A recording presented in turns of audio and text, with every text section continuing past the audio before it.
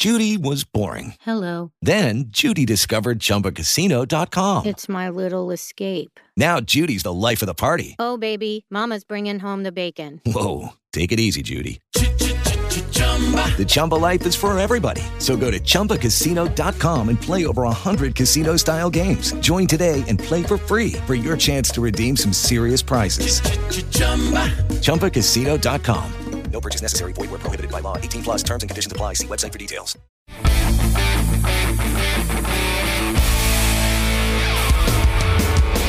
Hey, I am the Rock God Podcasting Charles McFall, and I am back with another show today. I've been getting some great feedback from people who are listening, and thank you. Thank you for telling me you like the show. Thank you for telling me what you're getting out of it. I love that. Email me, bearcrawling@gmail.com. Go to rockgodapodcasting.com. And there's a speak pipe right there. You just click on it. Any device with a microphone, that's your phone, there's your tablet, that's your computer. Anything with a microphone that you can allow, you can leave a 90-second message, and we'd love to use it in the show and play it. And, of course, Facebook.com/RockGottaPodcasting. Twitter's @RockGottaPod. Thank you again for all the great feedback. Now, we do pay a few bills around here, and one of the things I'd like to say is go to MikeAtTheMike.com. He is my awesome producer and showrunner here and does a lot of great voiceover work, and he has put together the intro for the show. He feeds me the question each week, and it keeps me going every week when I'm not sure I even want to get up and get on the microphone. So what do we have today? Hey, Charles, this is Bobby Blackwell from The Bobby Blackwell Show at the Voice of Geeks Network at VogNetwork.com. Look, I am born and raised here in the Atlanta area, and I know you're here in Atlanta, and I love my city. I love where I'm from. I want to hear what you love about Atlanta, being in Atlanta, and your time here in Atlanta. I want to hear the positive stuff, what you love. Don't mention the traffic. I don't want to hear the negative stuff. Well, I'm going to talk about the traffic, but not in the way that you think, Bobby. But yes, thank you for that question, Bobby. Check him out. I've known him for a few years. Met him at the very first Dragon Con that I went to a couple years ago, and we hit it off. We're both locals, and both are into podcasting big time and pushing networks up a hill, because that's kind of how you build a network, is pushing it up a hill. And have really, really hit it off. And his partner, Rob Roberts, has a question that'll be on another show as well, but he's a great guy also. What do I love about Atlanta? Well, first, let's us address the traffic. I don't understand why everybody's such a crybaby about it. There's a lot of people in a small space. You know, during certain traffic times, it's going to take you a minute to get somewhere. Sometimes people get in a rush, and that's the problem. People get in a rush, and that's what causes the accidents. That causes everything to be delayed. You know, I don't know. I live outside of the city. You know, I live in the suburbs. I have to commute in. Everything is roughly 33 miles from my house. It's weird. Everything is about 20-something miles, 33 minutes. I can go downtown. I can go south side. I can go north side. As long as it's not the west side, that is definitely further away from me than anything else. I don't understand, Bobby. I don't get why people are like, oh, the traffic. No, it's really not. Traffic flows. Sometimes there's a lot of people. Sometimes there's not. You know, sometimes it's stop and go. It happens. I've been in other cities where the traffic was. I went to Chicago this past summer. I went to Chicago and I walked everywhere because, of course, I flew in and everything was right there around the hotel I was staying at. And I watched their traffic and I went, oh, hell no. I would never want to drive downtown Chicago. It's crazy. The traffic cams were going nuts. I mean, Mike was actually with me.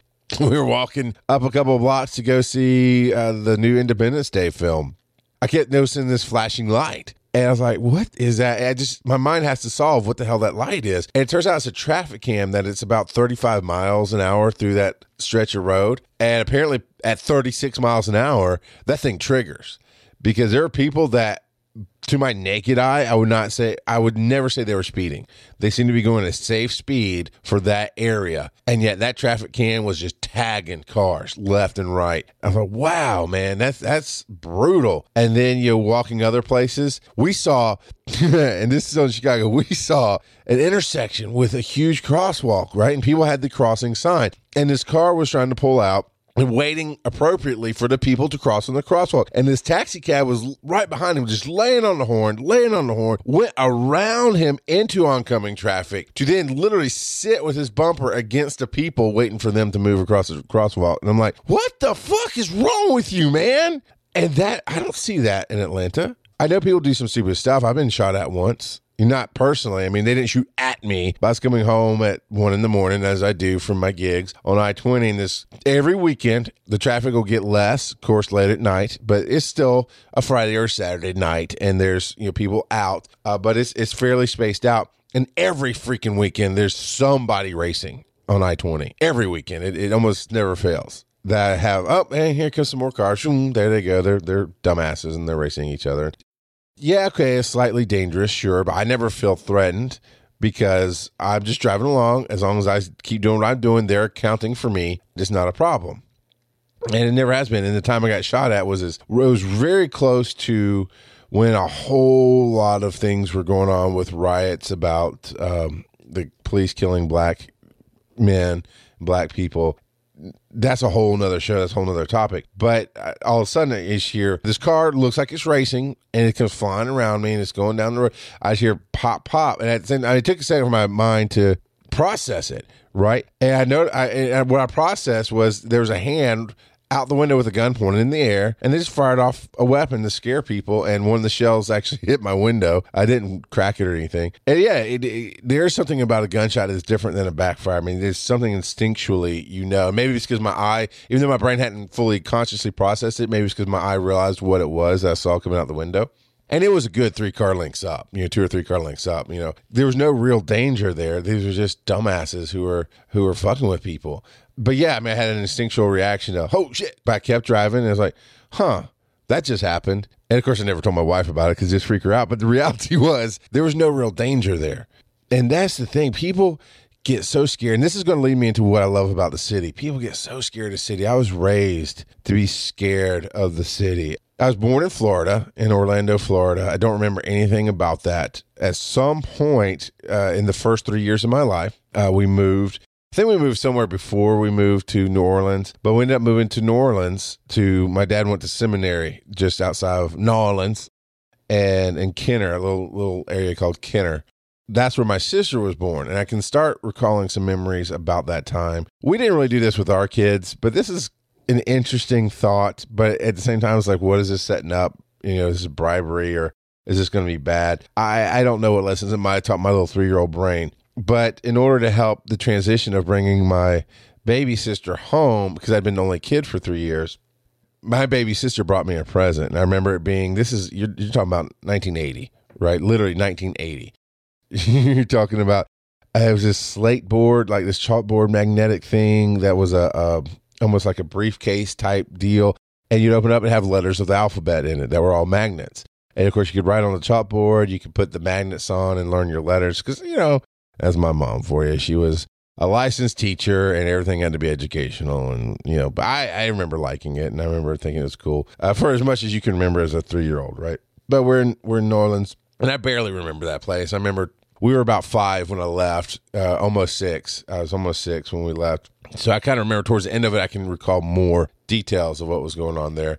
But yeah, so then we ended up in South Georgia, and I'm talking about South Georgia, farmland, South Georgia, a little town called Camillo, which I've told the stories about. That was where the church that threw us out was in, and I told those stories in, I think, Faith versus Religion episode. It was, but the reason I bring it up is I could safely walk places along quote unquote major roads. And there was one interstate, right? There's one highway that came through our town. Not interstate, and that's a big whatever. No, I'm sorry. A highway, a trucking route, if you will, that came through town. And then, I had to be really, really careful. My parents didn't really want me crossing with that, but I could go on all the other roads before that and go, this and that and the other. And if I was on the other side of it, which was where most of town was, then if I was at the church, which was the other side of the highway, I could walk down the road to this pharmacy. I could walk safely to places. People knew who you were. People knew who your parents were. It was a very small town. That's where I was raised for a significant portion of my life. And I remember, of course, my dad was a youth pastor then. So, of course, it would be trips to Six Flags, because that's where every teenager wants to go. Man, all I can remember, which is not a lot of detail, but I just remember the city. We have to go to, oh my God. And it's mostly my mom. Yeah, I don't remember what my dad was like then as far as the city. Although he doesn't like crowds. He doesn't like Six Flags at all. He doesn't like crowds. He doesn't like the rides. But he takes people there because, it's part of your job. And he likes it. They like it. I mean, he took me there as a teenager, as family, and would let me go on rides myself, or we would do stuff together too at some point. But the point is, I just remember everything was, the city. And it was 3 hours away at that time, roughly 3 hours to get to Atlanta. And it was just this big deal. And I was remembering just the horrible big city is all I can remember. And then we moved to a place called Tifton, which is closer to mid-Georgia. And then we moved to a place called Athens, which is on par as far as geographically. It's slightly southeast of Atlanta, within an hour drive of Atlanta. Now, Athens, you want to talk about traffic. That place can be rough. And everybody thinks it's okay. I mean, Athens is a small, big town, or a big, small town. Either way you want to say it. They have their own bypass, so they're mini Atlanta. They have their own perimeter, right? Their own road that goes around the city. And then they have downtown, they have east side, all that jazz. And there are definitely different stores and different places. But you try to go through downtown on any given day, it can be bumper to bumper traffic. It's slow. The cops are a little brutal there. I'm not meaning sorry, that's a bad choice of words for this time and age that we live in. Strict is a better word. The cops can be very strict about the speed limits around the town. And you would stay to your side of town, not because of as I said, that felt like a gang war or something like that. No, it's just easy. Every side of town has grocery stores. They have banks. They have things that you can stay on your side of town.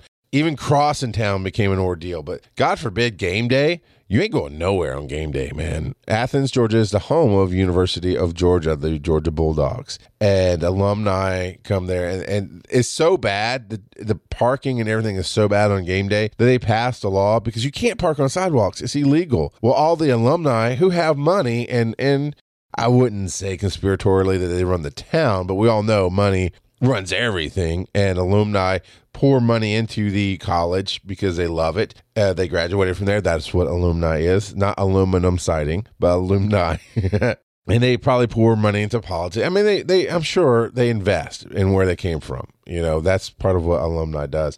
They would park their big old Winnebagos and RVs on the sidewalk. They'd park their trucks on the sidewalk. And it was the cops turned a blind eye, because what are you going to do when hundreds of people do it? What are you going to do? And they're alumni. I mean, God forbid you start being a rookie cop, start ticketing those things, you're going to lose your job. I mean, that's the bottom line. You'll lose your job because the people with money will raise hell, and the school will back them because they're pouring a lot of money into the school, and the school is that city. Anyway, they passed a law that said on game day you can park on the sidewalk just to make it easier for everybody. But yeah, the traffic there is horrible. I mean, it's a mini Atlanta, but it's not built to be Atlanta. So there's not a lot of side roads. There's not a ton of ways to get around. There's the perimeter, and they're straight through downtown. And there's probably a few little other ways here or there, but that's the heart of it. So when people talk about Atlanta traffic, I'm like, what is wrong with you? And we lived there. We lived in Athens, and my mom was like, oh, the traffic, the people in Atlanta are crazy. Oh, I can't believe. I was like, so I lived with this fear of Atlanta. And then I was forced to get a job in Atlanta, going from Athens east side. And if you want to get Google Maps, you can figure it out. But basically the east side of Athens to North Side Drive in Atlanta. And I had to be there at 7 a.m., which is heavy traffic time.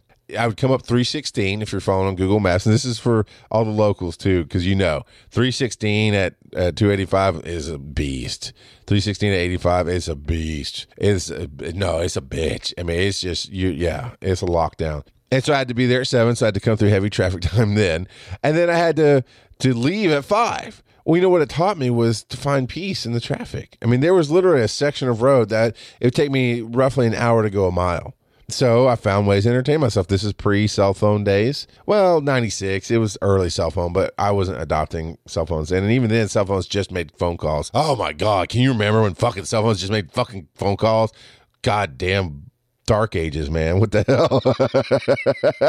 But I started smoking cigars because I was of age, and and a friend of mine had introduced me to him. So for that hour ride, I just roll my windows down, light up a cigar, chat with my fellow car neighbor, move an inch up, listen to the radio. Actually, no, I didn't have radio in that car, so that was miserable. But I learned that this thing that everybody fears, this dark traffic, God, it's not that bad. It really isn't. It's part of life. You just plug it in. So I understand, Bobby, what you're saying about the traffic, but I wanted to give that different perspective for a minute, going, you just adjust to life. Life is what it is, and you flow. If you just fear it, it's because you don't understand it. Quite honestly, I've gotten my wife past that. She grew up not afraid of the city as much as not wanting to drive in the city. I would say she's afraid of the traffic. I would say she's one of those people who complained about it. But life has forced her also to learn that. And there was a time when she just dropped me off at a MARTA station to go to the airport. Now she'll actually drop me off and pick me up at the airport. And she's gotten much more accustomed to it. Because that's the thing. You as a human being can learn. You can change. You can figure this out.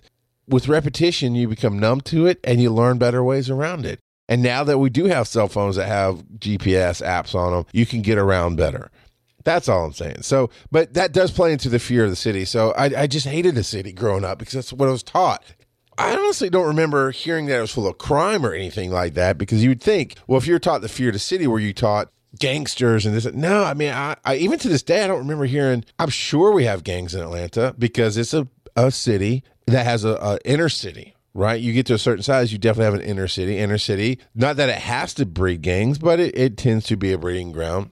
I see tags all over the city. So most people don't tag unless they have a purpose to it. I mean, some people do it for the art. I'm putting some clues together that says we probably have some gangs. We definitely have people that run drugs in the city. It's a city. It happens. I don't hear a ton of crime reports from the city. I don't hear I mean, when I was in Chicago for a week, they were talking about their murder toll and how high it was.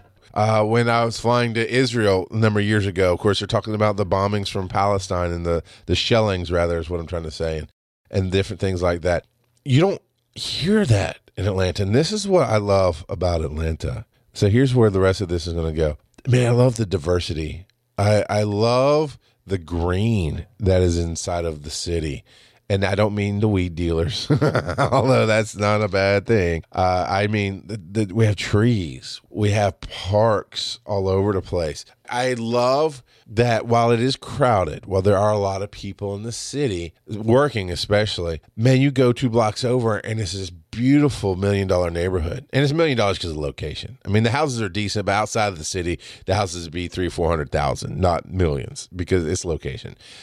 But you have all these small sections, old Fourth Ward, man. You've got Vinings. You got Avondale Estates.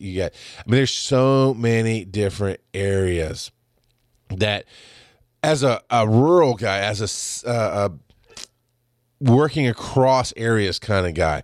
So even when I was in Athens, I got a job on the west side. So I had to cross town to go get that, go to that job. When I'm in Conyers, there's all kind of places I have to go across town. So I view places getting from one side to the other quite often. And even with all my gigs in Atlanta, I mean, I go there mostly because that's where my work takes me.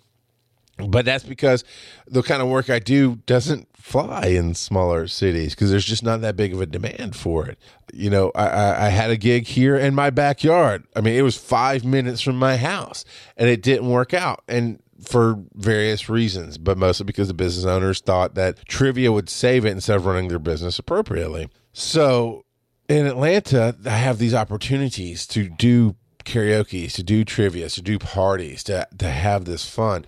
So all the different places I've had to go to do Lyft, by the way, which saved my butt for a while. It really brought some great income into the house to be able to drive for Lyft. Now I can do that here in Conyers, but it took a while to get here. It starts in the big cities. That's where everything does start. And that's where the birth of life is to me. You have to have people to have life. People congregate and some will move away from a bigger place, but that's where things happen. That's where the advancement is.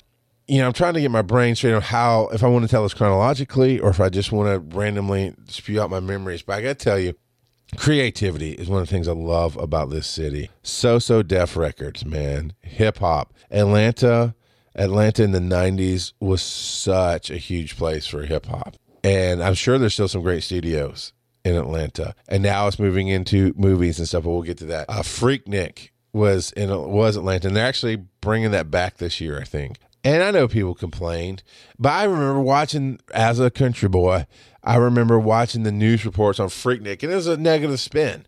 It was predominantly white news people. I mean, that's something that is the South, okay? That's just something that you have to accept for the sake of the story, not for the sake of life. We do want to change things, but for the sake of the story, you just have to accept that is predominantly white. It's the South, even though I would dare say number-wise, especially at the time that I saw these things back in the mid-'90s, blacks and whites were probably about equal in number, population-wise, to the state of Georgia.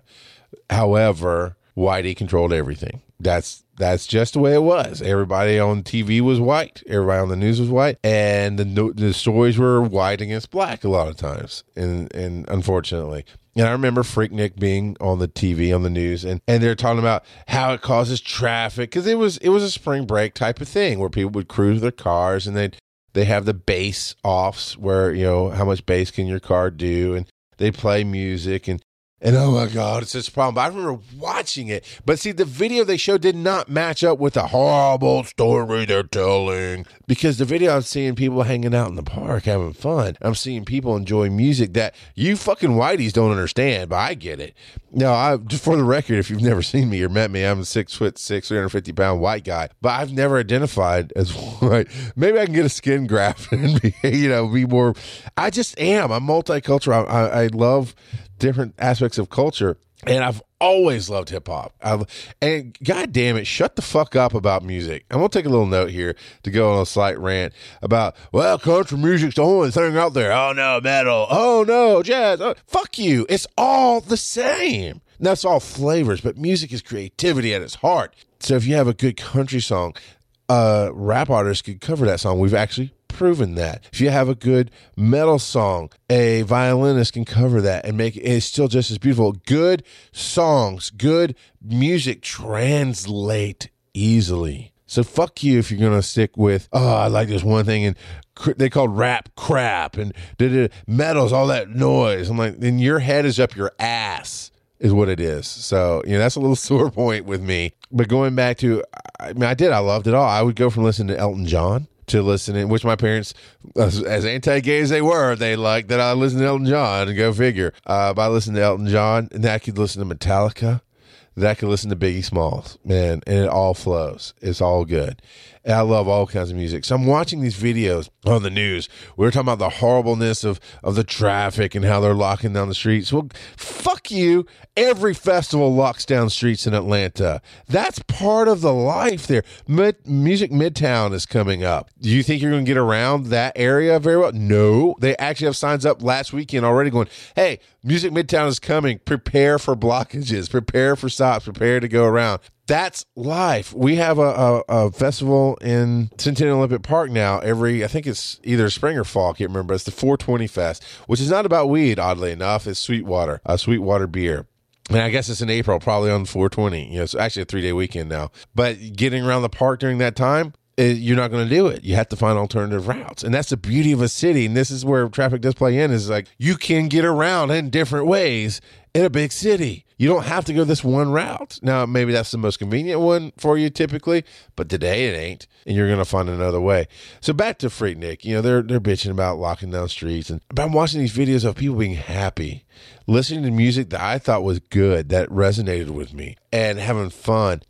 And that's what I love about the city. The city didn't give a shit that the white man was reporting on them about, we got to make this go away, because it was what it was. Now, I didn't live in the city then. I didn't get involved in that stuff then, as in going to Freaknik. So people who are there might have some insight that said, well, there was some downsides. Well, there's downsides to everything. My point is, fear of the city is stupid. There always could be a better way to do things. Always. I do things as best I can.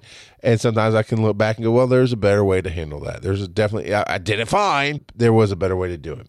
I love the culture of the city. I love actually the skyline now. I've driven into the city many times from many different angles. And I just love seeing the skyline.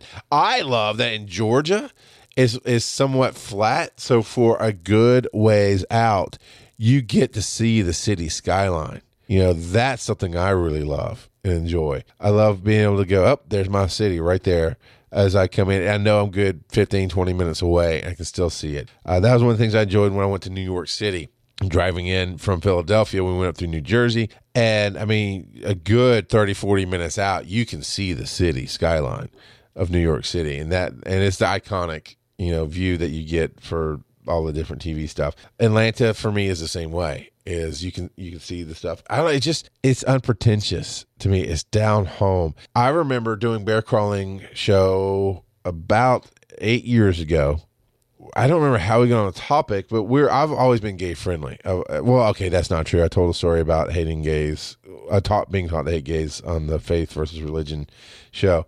In my controlled adult life, where I've become who I am, I have been gay friendly. And there was something that came up, but the bottom line was Atlanta at the time, and this is 2008, 2009, was the number 3 or number 4 gay-friendly city in the U.S., and it was the number 1 gay tourist destination because they had so much awesome stuff for gay people to do. In the heart of the South, in area of the world that is definitely behind the times when it comes to segregation and when it comes to accepting people. And I'm talking about the whole South, not just Georgia. When in a section of the world, that only section of the world, you'll find the honey boo-boos and those kind of things. They were the 5th friendliest gay city in the U.S., and they were the number 1 vacation destination that year for gays because of all the awesome stuff and acceptance that would happen in the city. I'm like, how do you like that? One of the hearts of hip hop. So Def. I know there's another record label I cannot think of that was really big in Atlanta, but So Def was definitely one of the huge ones for me. And there, like I said, I'm sure there's other record labels now still, but the heart of hip hop can also be the heart of forwarding. I don't know how to say it. Gay agenda. It's not agenda. It's acceptance. Forwarding acceptance of a different lifestyle. It's crazy that way. It's really cool. I've got to tell you, I've never been in a place in Atlanta where I felt out of place. I've driven through some of the heaviest neighborhoods, and actually I have a story about that. But I've driven through some of the heaviest neighborhoods. I worked on an ambulance in Atlanta for a little bit. I've definitely worked a ton of gigs. I did Lyft, which takes you everywhere, and I would go down to Atlanta University area, which is just right there on I-20, kind of south side of town. And some people would call that a bad side of town. I never would. I was there. I was there at daytime. I was there at nighttime. And I definitely ran some drug deals. Not intentionally, but I was driving Lyft. I get called for a pickup, and the guy's like, hey, he wouldn't put in the address. A lot of people won't. It's not necessarily a shady thing. But he's like, hey, I'll get you over there. Okay. Sure. And we went over to this place. As soon as I pulled out, I was like, okay, this is a drug house. I know the signs. I mean, it wasn't like obvious anything. And and the thing is, nobody gave me the stink eye. White guy rolls up in a Honda Civic, and I kept it really, really nice because it's for Lyft, and I wanted to put a good impression. I roll up, and I made sure not to be staring or be afraid. I was like, okay, man, I'll wait for you here. And he jumps out. He goes, talks to somebody. They go into a house. He comes back. My car smells like weed now. And we take off. And I take him right back to his house. And he's like, I'm sorry about the smell. I was like, no, it's cool, man. You got to do what you got to do. I have no problems with you. We're good. I never felt afraid. And they never gave me a second look. It wasn't like, what are you doing here, man? I've had zero problems in the city. And that's something I love about Atlanta. Is that if you feel like you fit in, you fit in. I can go, there's a restaurant we have. I'm not sure if it's local or if it came to us from a close by state, because I got to say this has to be a Southern thing, but I don't know if it's an Atlanta thing. But there's and if I'm wrong about it being Southern, I'm surprised because it feels a very Southern restaurant. But it's called Cookout. And I was noticing at night when I'm driving drunk people home, that place was always filled. And honestly, it's 90% black people. And it was always filled after midnight, backed up, filled. And so I was like, you know what? I'm going to try that one night. And I went in, and and it's really good food. I really, really enjoy it. I think the billboard says there's 17 locations around Atlanta, and I've been to 5 or 6 of them. Moreland Avenue is definitely a black street. I mean, there's no way around it. It is. And there's nothing wrong with that. But if you want to, and that's where reason I say black versus white kind of thing here in this language of this story, It's because that's where fear comes from. That is, when you're white and you're out of the city, they don't want to say it out loud, but you're being racist to a point. You don't want to go in that section of the city. Why not? Well, because that's the bad section. Why? Because black people live there. Are you shitting me? Black people live. I mean, and it's never that many words, but I'm telling you, that is the vibe I got. That's where the fear comes from. And not that there would never be problems. Of course there'll be problems. And of course there are race problems. It happens. It's still something we're dealing with in life. And I wish people would just understand we're people. But I understand we're people. And I put that forth when I go into a place. And so I love my favorite cookouts on Moreland Drive. I'm usually one of the only white people there. Nobody gives me a second look. Everybody's happy. Everybody's pleasant. It's great. And I love eating there. And that story could go a whole lot differently. But you know why it doesn't? It's because of me and how I view the city and how I view myself. I love that we're becoming the movie center, one of the movie centers of the U.S., if not in the world. You know, I definitely love that we have our own Pinewood Studios here. And I have to phrase it like that because I've learned that there's a Pinewood Studios in England as well. But I love that we have Pinewood Studios. I love we have, I just lost his name too. He did Medea and those kind of things. But he's a serious actor and he does the comedy stuff and he does a lot of Broadway, and it'll come to me later. I know everybody out there is yelling at who it is, but I like that he has his own studio. Tyler Perry. I like that he has his own studios and that he does all this Broadway stuff here that I've known people who are very, very good at singing and who are amazing at this stuff, who have been in some movies, who definitely are on our own version of Broadway. We don't call it Broadway. We don't call it Little Broadway. I don't know what the insider term is for the production and plays of Atlanta, but we have a big scene for it here. And I know people who are in the Tyler Perry plays all the time. And I love that they don't feel the need to go to LA to be in movies. They don't feel the need to go to New York and be on Broadway. They are happy and content with their career here, and it is just as big and rewarding as if they went somewhere else. They get the TV shows that are filmed here. They get the plays that are written and performed here, and you don't have to go somewhere else to do it. That's something I love about the city. It's the land of opportunity. This is the last thing I think I'm gonna hit on Atlanta.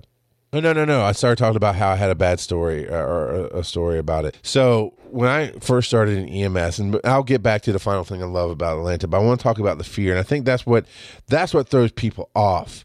Love and fear, man, they are not the same side of the different sides of the same coin. They are bitter enemies. You can't have one and the other in the same place. You can't love the city and fear the city. You know, it's impossible. And there's a line in a Robert De Niro film, I think it's A Tree Grows in Brooklyn, but I could be incorrect on that. But the question that the young actor asks Robert De Niro's character is it better to be loved or feared? I honestly don't remember his answer. I think his answer was fear, and it's a great monologue and this and that and the other, or dialogue or whatever. But I remember the question, and I remember going through it myself and thinking, it's better to be loved, ultimately. Because when people fear you, they want to take out that source of fear.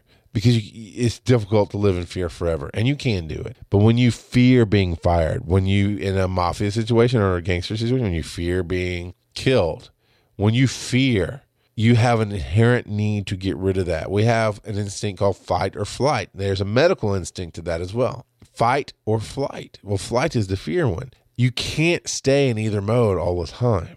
It will kill you. It will imbalance you to the point that you're imbalanced. You know, you can't be healthy. So you cannot be in fear all the time. If you're feared as a commander, as a boss, as a leader, if you rule by fear, you will lose the people, because ultimately they have to be able to breathe. The animal instinct in them will come out. The self-preservation will come out, and either you'll get stabbed in the back. Because if you rule by fear, you do things wrong. If you rule by love, you do things wrong. You're a human being. You will fuck up and do things wrong. But when you rule by fear, then they will look to overthrow you. They will look to stab you in the back. They will look to leave you. If you rule with love and you invest in people, and this is how I came to this whole conclusion, you invest in people, you can fuck up all day long. You can do horrible things, and people will forgive you because they love you. People will make excuses for you because they love you. People will pick up the slack and cover for you because they love you. And I say those things, not that they're necessarily bad. Sure, there's definitely some good things, and it's kind. I've done it before. It's kind to give people help when they need help.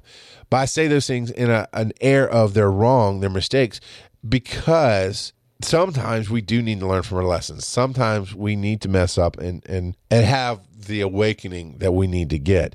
And love will protect you from that.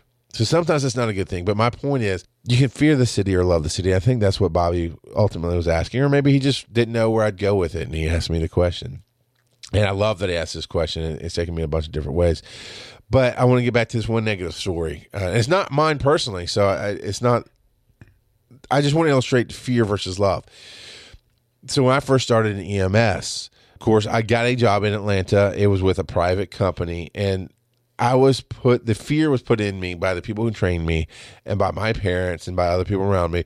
You don't want to go to Atlanta. Grady is the big hospital in Atlanta. Well, actually, we got a number of big hospitals, but Grady is the one that serves the poor people. It's in the heart of the city.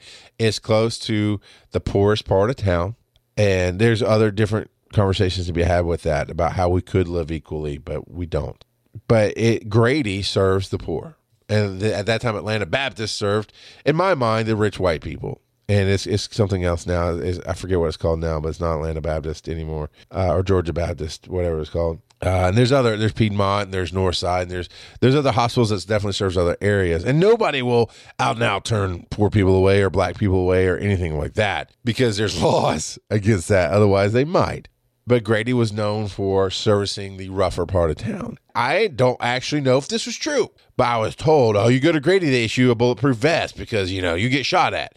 And that put the fear in me. And fear comes from misunderstanding. And fear usually comes from lies, from people just perpetuating their perception or what they think instead of actual truth. Now, have paramedics been killed? I'm sure they have. Have they been shot at? I'm sure they have. And there's some people who've told me specific stories that feel real. And I get that. But that's one story out of 1,000 of their own stories. I don't mean one person out of 1,000. I mean one story, one experience out of 1,000 that they've had. So the story that was told to me when I was working in Atlanta, and why I should never go work for Grady, besides the bulletproof vesting, which again, I don't know if they issued bulletproof vests or not. I have no idea as a paramedic.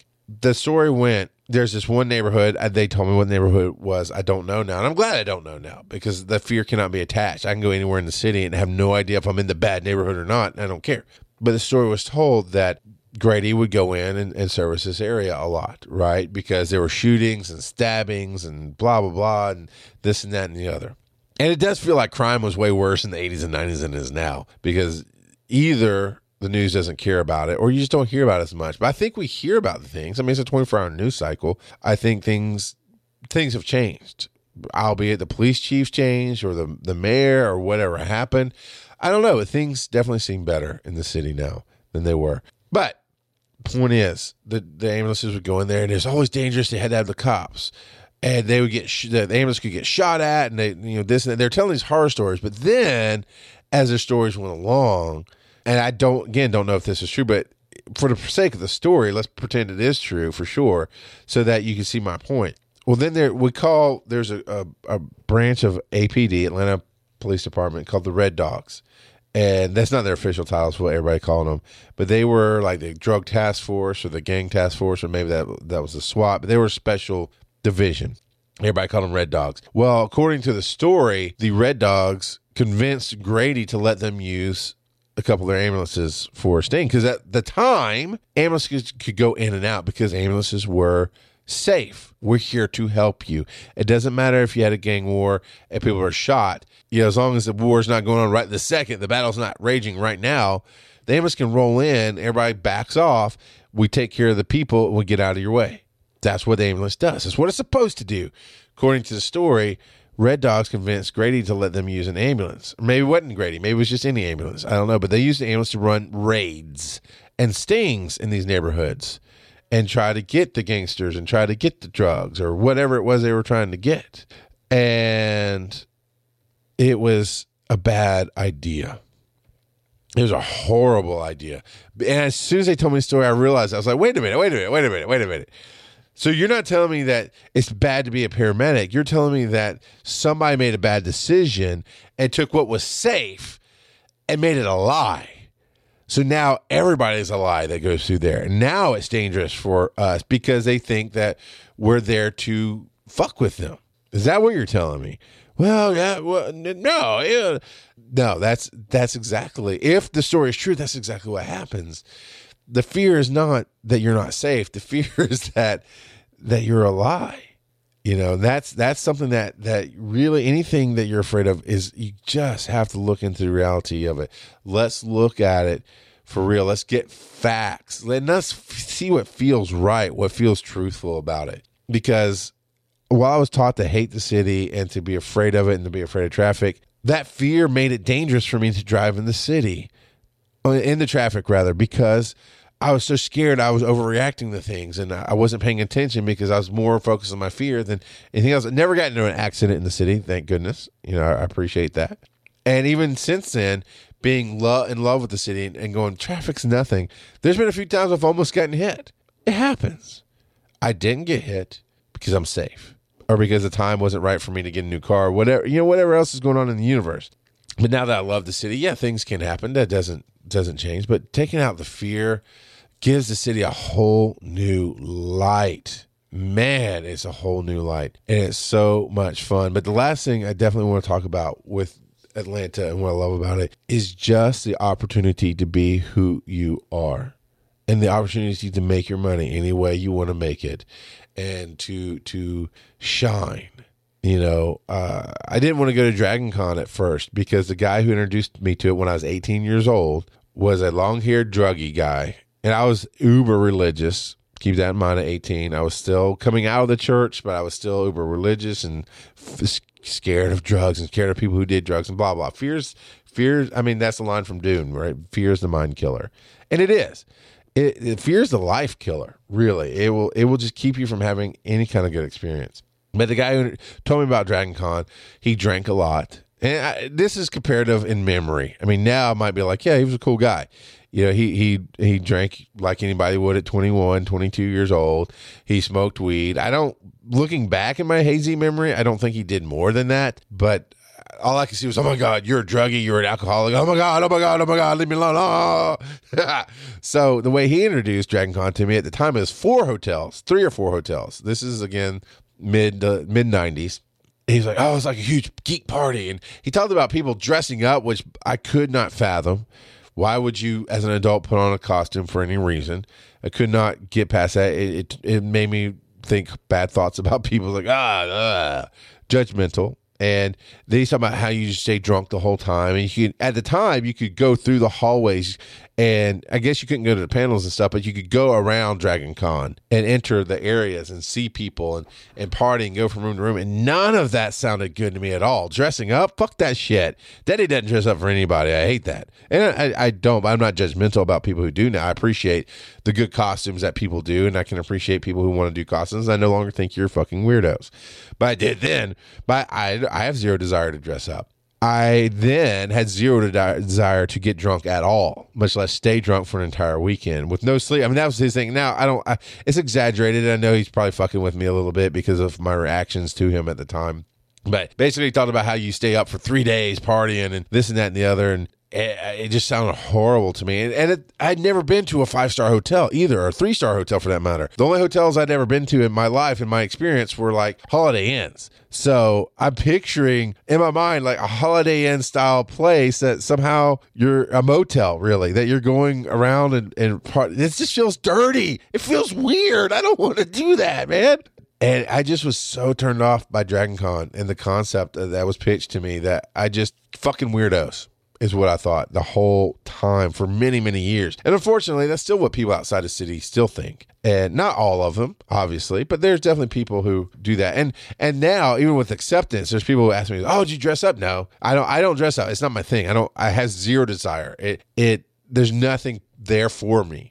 But I definitely appreciate a lot of the good costumes. No, I go to perform. And that's the thing. I wouldn't have had the opportunities I have today if I didn't take that step out and go, okay, fine, I'll try it. And I stuck to the podcast track, and I got to go to a Stargate panel that has not happened since, and that was awesome. And I got to meet, I can't remember this, Eddie McClintock, I think is who I met the first year. I got to actually meet him face to face and shake his hand, and that was kind of cool. And because I liked watching him on TV, and it showed me all these different opportunities that were there. Now, also beyond Dragon Con. Beyond that, the gigs that I do, the hosting stuff that I do, the opportunities are not as prevalent here in Conyers. They're not as prevalent in smaller towns at all. I get to go in and host a party almost every single night. If it's trivia, it's a little more down. People don't get as excited as I want them to and go, woo, and all that, but it's fun. They enjoy it. It's energy, it's music, and we have our own style of party that goes on. But every new gig that I get in Atlanta, and I get sent into a decent amount of new gigs in Atlanta, I get to walk in with karaoke. Oh my God, man. It's so much fun because you get to walk in, and this one gig I had recently that they didn't want to do it anymore because they wanted a certain energy and a vibe, and we weren't providing it. And the guys were like, hey, can you go do this? We've talked them into letting us try one more time. Can you try to do this? And at first, it sounded like they wanted me to be in people's faces, which is not what I do at all. And that's not our booking company. That's not how we do things either. We're not the karaoke guy that comes and shoves the microphone in your face and gets all crazy and loud. And that's not our company at all. Our style is, we're here, we're engaging, we're entertaining, we're fun, and we have the opportunity that is here for you to come have fun with us. That's how we do it. And so I went to this place, and it's down by Georgia Tech, which is, college, a great college actually, and lots of college kids. And what they wanted me to do was go and talk to them. Sure. So I go and actually I have a stage area, which is unusual in these places. I have a whole big stage, elevated area to myself. And I will go around to every table because nobody starts off thinking necessarily that they want to do karaoke until a place gets established as a karaoke place, where that's where you go, let's go do karaoke tonight. Until that happens, people don't go in thinking, I want to go here to do karaoke. They go, hey, I'm eating some great food. What's going on over there? And I'll go table to table and say, hey, of course we're doing karaoke. You've got the songs, but what would you like to hear right now? We're building a playlist to keep everybody entertained. We'll play anything if I have it. And inevitably, and I use Spotify, and inevitably they bring out their Spotify list. And sure enough, because they see it, I see it, I put on a list. Oh, thanks, man. That's awesome. And so they get a personal song to hear. And then that opens the door for me to joke with them about coming to sing. And it warms them up. And I do about 2 rounds of that. I do the first round as I first get started. I come around to every single table, every person that I can, and say, hey, what would you like to hear right now? And we start that list going. Then as that list goes on, I'll, make some more announcements. I'll get up if I need to. I'll get up and sing a song, which I only know like one song right now well enough to sing. And that's Turn the Page by Metallica. And I need to learn some more songs because if I'm going to have to kick off karaoke myself, then I have to learn some more songs.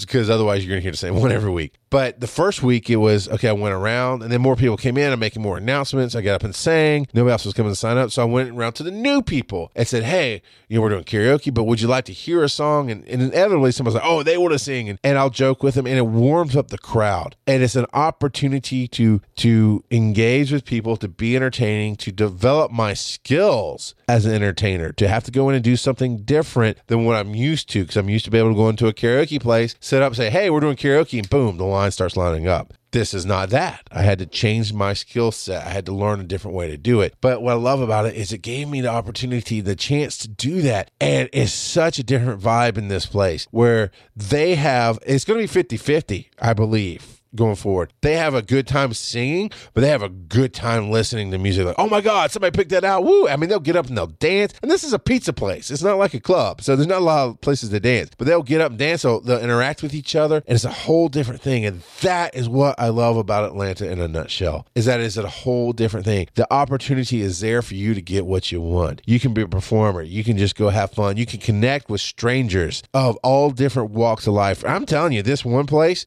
that it's Georgia Tech. So you've got literally people from all over the world who are students here. I had somebody do karaoke in Chinese last week. Or I'm sorry, I'm being a little racist because I assumed she was Chinese. It's Asian. Okay, an Asian dialect. She came up, she sat with me while I actually looked something up on YouTube with her, and she helped me spell it, and she found what she needed, and she sang totally in an Asian language. And that was amazing. That same night, we had people do songs totally in Spanish because that was their native language. It's easy for them. And the crowd ate it up. That's not something I get anywhere else, man. That's what I love about this city is everybody connected. Everybody loved it. Everybody, I mean, they'll play classic rock songs. They'll play hardcore trap music, which is pretty heavy as far as beats go and language goes. And it'll just be back and forth. And then they'll have the 90s stuff. And it's just a place to come together and have the opportunity to be who you are. So that, Bobby Black Wolf, that is what I love about my city and the opportunities that are there and the life that it affords me to have. So if you'd like to have your stories put in, if you'd like to have your questions, your comments, everything else, like I said at the beginning of the show, please hit me up. I need to hear from you.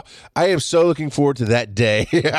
I'm so looking forward to that day when I get that question that I never saw coming, and it makes me reel for a second. It makes me stop and go, oh my God, I don't know.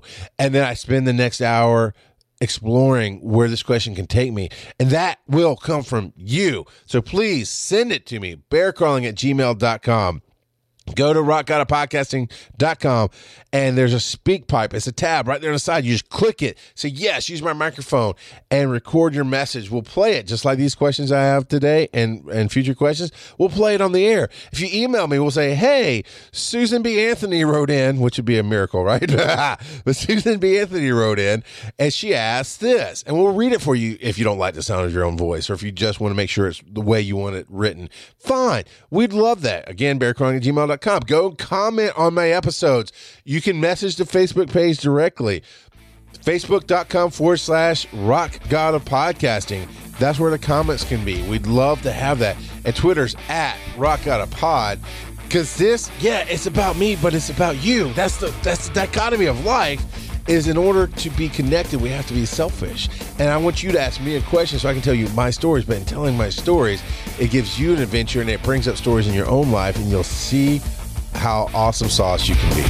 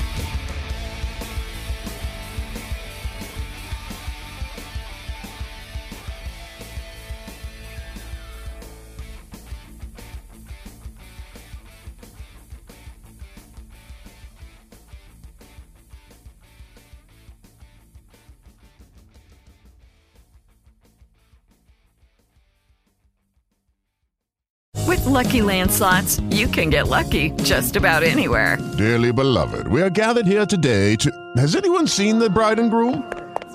Sorry, we're here. We were getting lucky in the limo and we lost track of time. No, Lucky Land Casino, with cash prizes that add up quicker than a guest registry. In that case, I pronounce you lucky.